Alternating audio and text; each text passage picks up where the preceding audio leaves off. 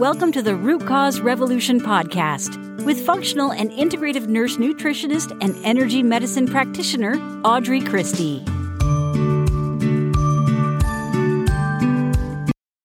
Hey friends, welcome. Today we're talking about breast health and those pesky annual mammograms. This is something we talk about often in our free private Facebook group, and the question keeps coming up because as more of us turn 40 and get well into our 40s, then it's what we're supposed to do in our 40s, right? So we're going to talk about that today. If this is your first time listening, I'd like to introduce myself. I'm Audrey. I'm a root cause clinician, and I specialize in helping you to stop masking symptoms and start healing, right? I practice a wellness practice, not a sickness practice. We work from the roots up and the inside out. I specialize in helping you to start your own root cause revolution to rebalance your body so we can heal it for good. So if you're done with Band-Aids and you're ready for real healing solutions, you're in the right place. So I don't want this episode to be all over the place, but no conversation around mammograms would be complete without discussing breast cancer and breast health, right? After all, that's what we're trying to do with mammograms. That's why we're ordered to do annual mammograms or semi-annual mammograms. So while the answer as to why a person gets breast cancer has so many factors, genetics, lifestyles, epigenetics, exposures, there are some things that are heavily implicated in breast cancer and heavily implicated in breast health. So I want to talk about some of those factors. Things that are implicated in breast cancer include hormones, right? That's probably top of the list, especially estrogens. This can come from your ovaries, your fat cells. It can come from hormone pills. It can come from steroids and cortisone. And it is reduced. So these hormones are balanced or reduced by strenuous physical exercise, right? Lifting heavy things, pregnancy, lactation, eating balanced anti-inflammatory nutrition, and menopause. The second thing that is implicated in breast cancer is something called organochlorines. And these come from pesticides, herbicides, bleach, plastics, and even heavily chlorinated water, whether it be tap water or pool water, right? It can also come from water pollution. The way you reduce your exposure to organochlorines is by filtering your water, using unbleached paper. That's a big one. Using less plastic, I'll get it out in a minute, or avoiding heating things in plastic, choosing organically grown produce, and avoiding canned food. The third thing is radiation, and specifically, or I should say especially, radiation exposure when you are young. Now, sources of radiation include X-rays and include mammograms. The only thing that reduces risk for radiation is avoidance, because radiation is implicated in breast cancer in cumulative doses. The fourth one is EMFs. Yes, as in electromagnetic fields. And unfortunately, this comes from everything, right? You can shield yourself or you can distance yourself. Studies show, and these studies are relatively new because the amount of EMFs we are under has increased significantly in the last probably 2 decades. But distance works better than shielding. If you can't be away from your device, then shielding is kind of your next step. Another thing that is heavily implicated in breast cancer is tobacco. And tobacco is one of those things. There's no safe amount of tobacco. Avoidance is best. Same with alcohol. Alcohol is easily available, is often peer pressured, is convenient, and it is a stress reducer. And so the way to avoid alcohol, right, or mitigate the cost of alcohol on your body is to reduce it, eliminate it, eat a good nutrition diet. You can use some herbal alternatives, and you can also just in general reduce stress. Now, not to make light of it, those are 6 really serious things: hormones, organochlorines, radiation, EMFs, tobacco, and alcohol. And there are more. These are just, kind of the top 6 that are implicated. But don't worry, because there are things, some of which I mentioned, but there are other things that we can do to improve breast health. So I want to make sure we paint a picture on both sides. Like, I don't just want to scare people. So in the things implicated in breast health. Let's talk about that. So high levels of vitamin C. So fresh, raw, vitamin C rich fruits, really good for breast health. High dietary levels of vitamin E. That's a fat soluble vitamin. It's kind of like vitamin D. It's not really a vitamin, more that it is a hormone. High levels of selenium, also implicated in breast health. Sufficient vitamin D. So that means sunlight for 25 minutes a day for most. If you have a darker complexion, you will need more than 25 minutes a day. And so, it's kind of a funny thing. Sunscreen is often promoted for preventing skin cancer, but the problem is that it also prevents the formation of vitamin D. Vitamin D is a really important antioxidant, and we talk about it a lot here on the podcast and in the group and in the Root Cause Revolution membership. But in this context, you have to understand that vitamin D also inhibits the initiation phase of breast cancer. So let me say that again. Vitamin D inhibits the initiation phase of breast cancer. So you may have heard me say on previous podcasts that your body chooses to or not to have cancer millions of times a day. And this is one of those small ways that it does that. Number 5, adequate levels of melatonin. Okay. Melatonin is reduced by too much light at night. It is reduced by too much alcohol. It is reduced by beta blockers if you're on that medication. So the pineal gland, and we've talked about this some in sleep episodes, reacts to light at night by producing, or reacts to no light at night by producing melatonin. Melatonin is, drumroll, breast cancer inhibiting.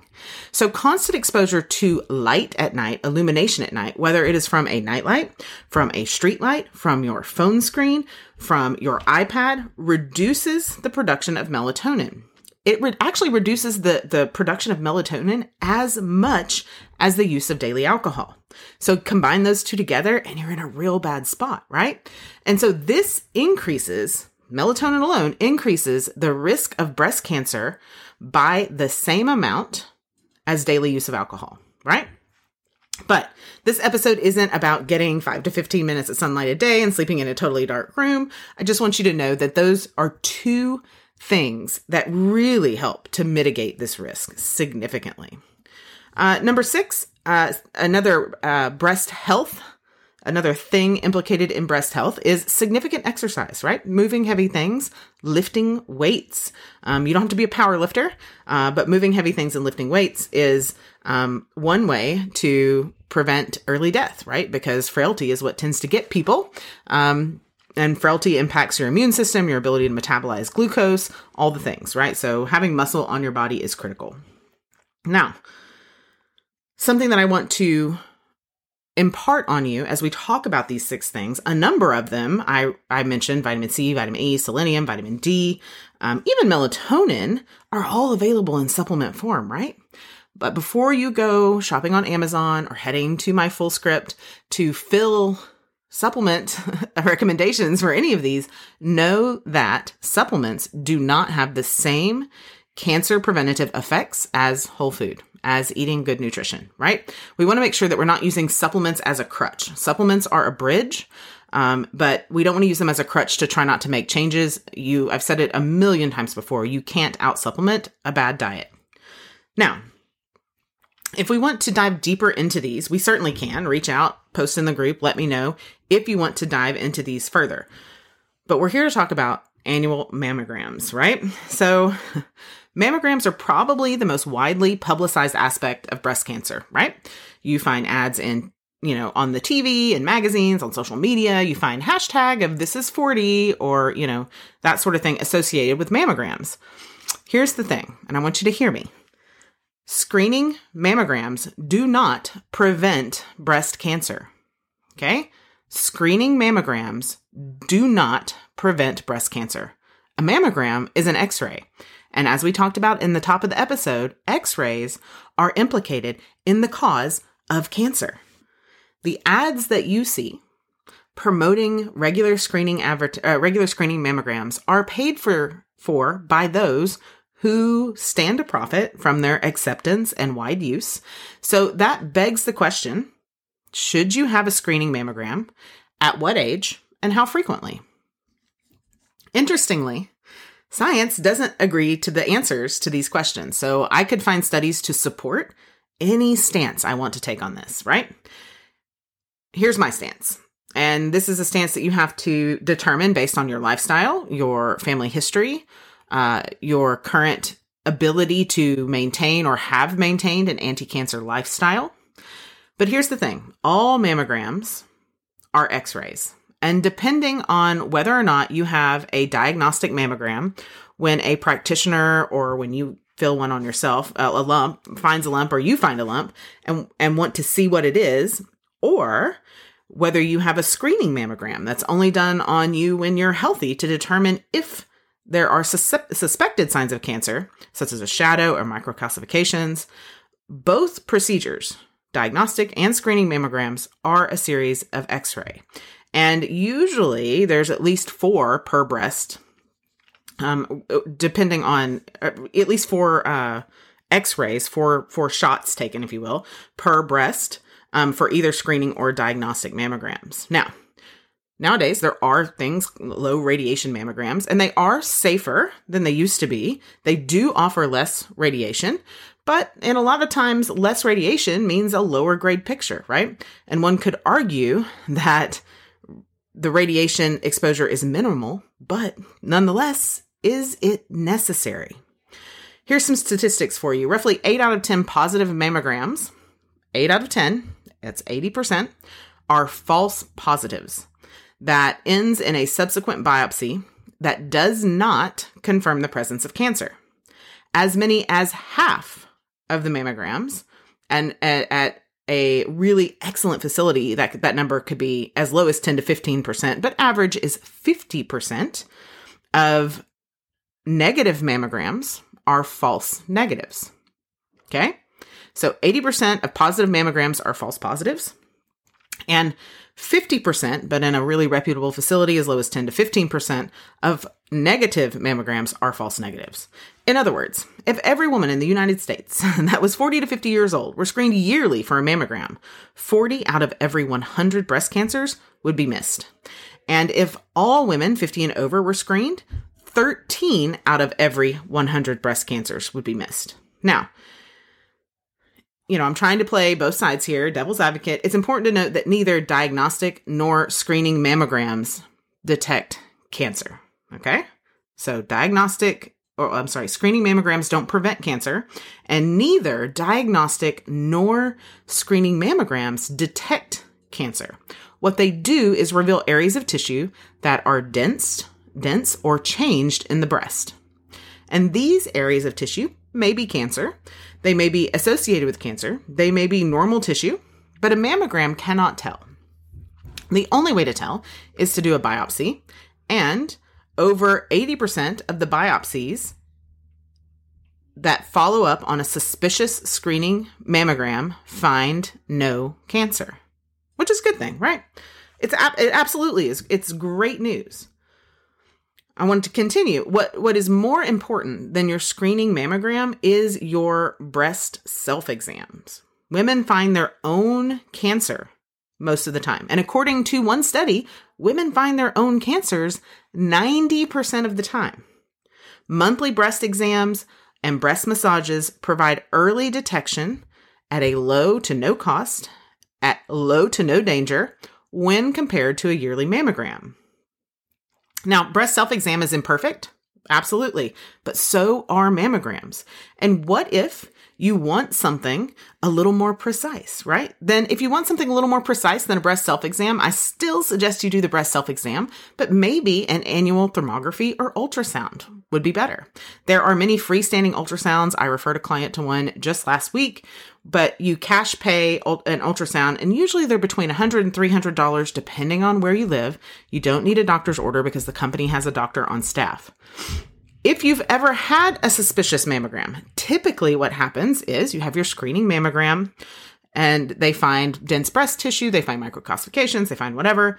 And the second step is an ultrasound guided biopsy, and then further dissection depending on what is found, remembering that 80% of those ultrasound guided biopsies will find nothing.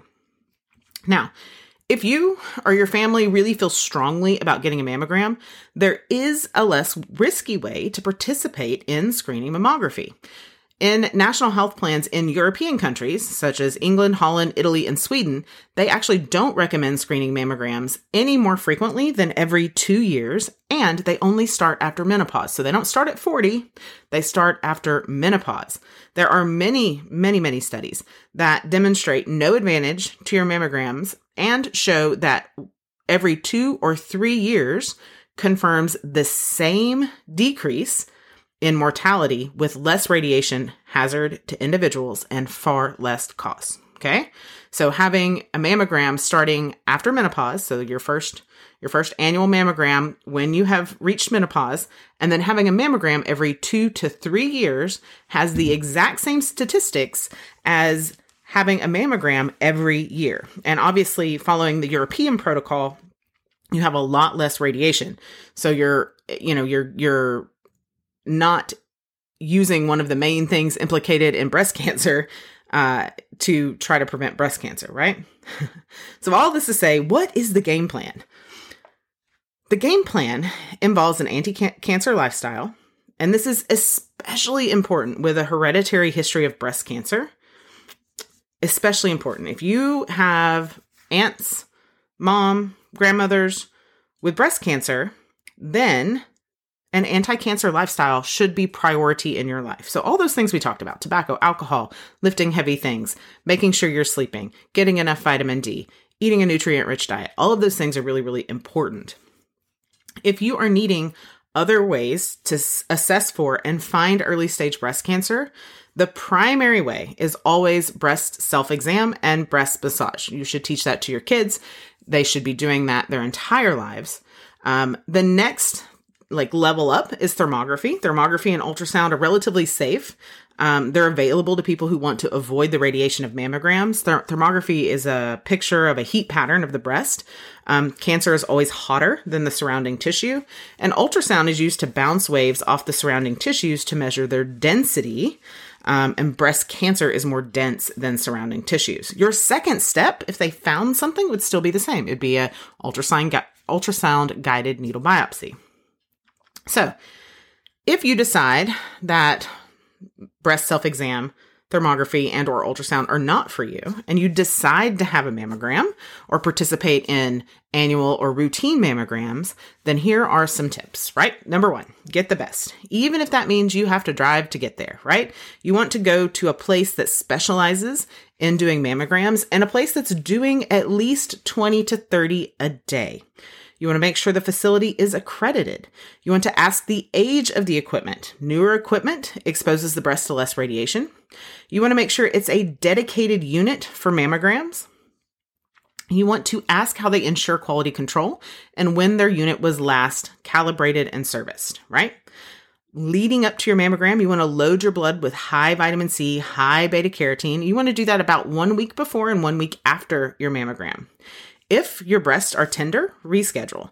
If you are having a mammogram during your fertile years and for some reason you schedule your mammogram if you're having a mammogram during your fertile years, schedule the mammogram for 7 to 10 days after your menstrual cycle begins. Okay, so if your period started on May 1, you want to schedule your mammogram sometime around May 7th through the 10th. And if something pops up on your mammogram, whether it's microcalcifications, whether it's a density, whether it's anything, first stop, take those original pictures, which are all digital these days, but if you end up somewhere that has film, but take original pictures and get a second opinion. Okay? Original pictures, get a second opinion. You can always get a second opinion that is an ultrasound without the needle biopsy. You may have to pay for it out of pocket, but that is, an option for you. So if this kind of topic is interesting to you, I can do an upcoming episode of what to do if they find something in your mammogram, right? What steps, what options do you have? Because a lot of times you're kind of pushed down a pathway, depending on your doctor, depending on your and your doctor's relationship. And so we can really get into, what is a microcalcification and what does it mean and all of those things. So hopefully this leads you on a path to making really good anti-cancer breast health supporting changes in your lifestyle and habits, and at least gives you some food for thought to go and do some more research, a jumping off point, if you will, to reconsider some of the recommendations that are made to us as part of our current medical paradigm. As always, thank you so much for listening. I would love it if you would subscribe and share this episode if you know a woman that it could help. And I will see you on Friday for Ask Audrey. Be well. Thank you for listening to the Root Cause Revolution podcast. Be sure and subscribe on your favorite podcast provider. Ratings and reviews are always appreciated.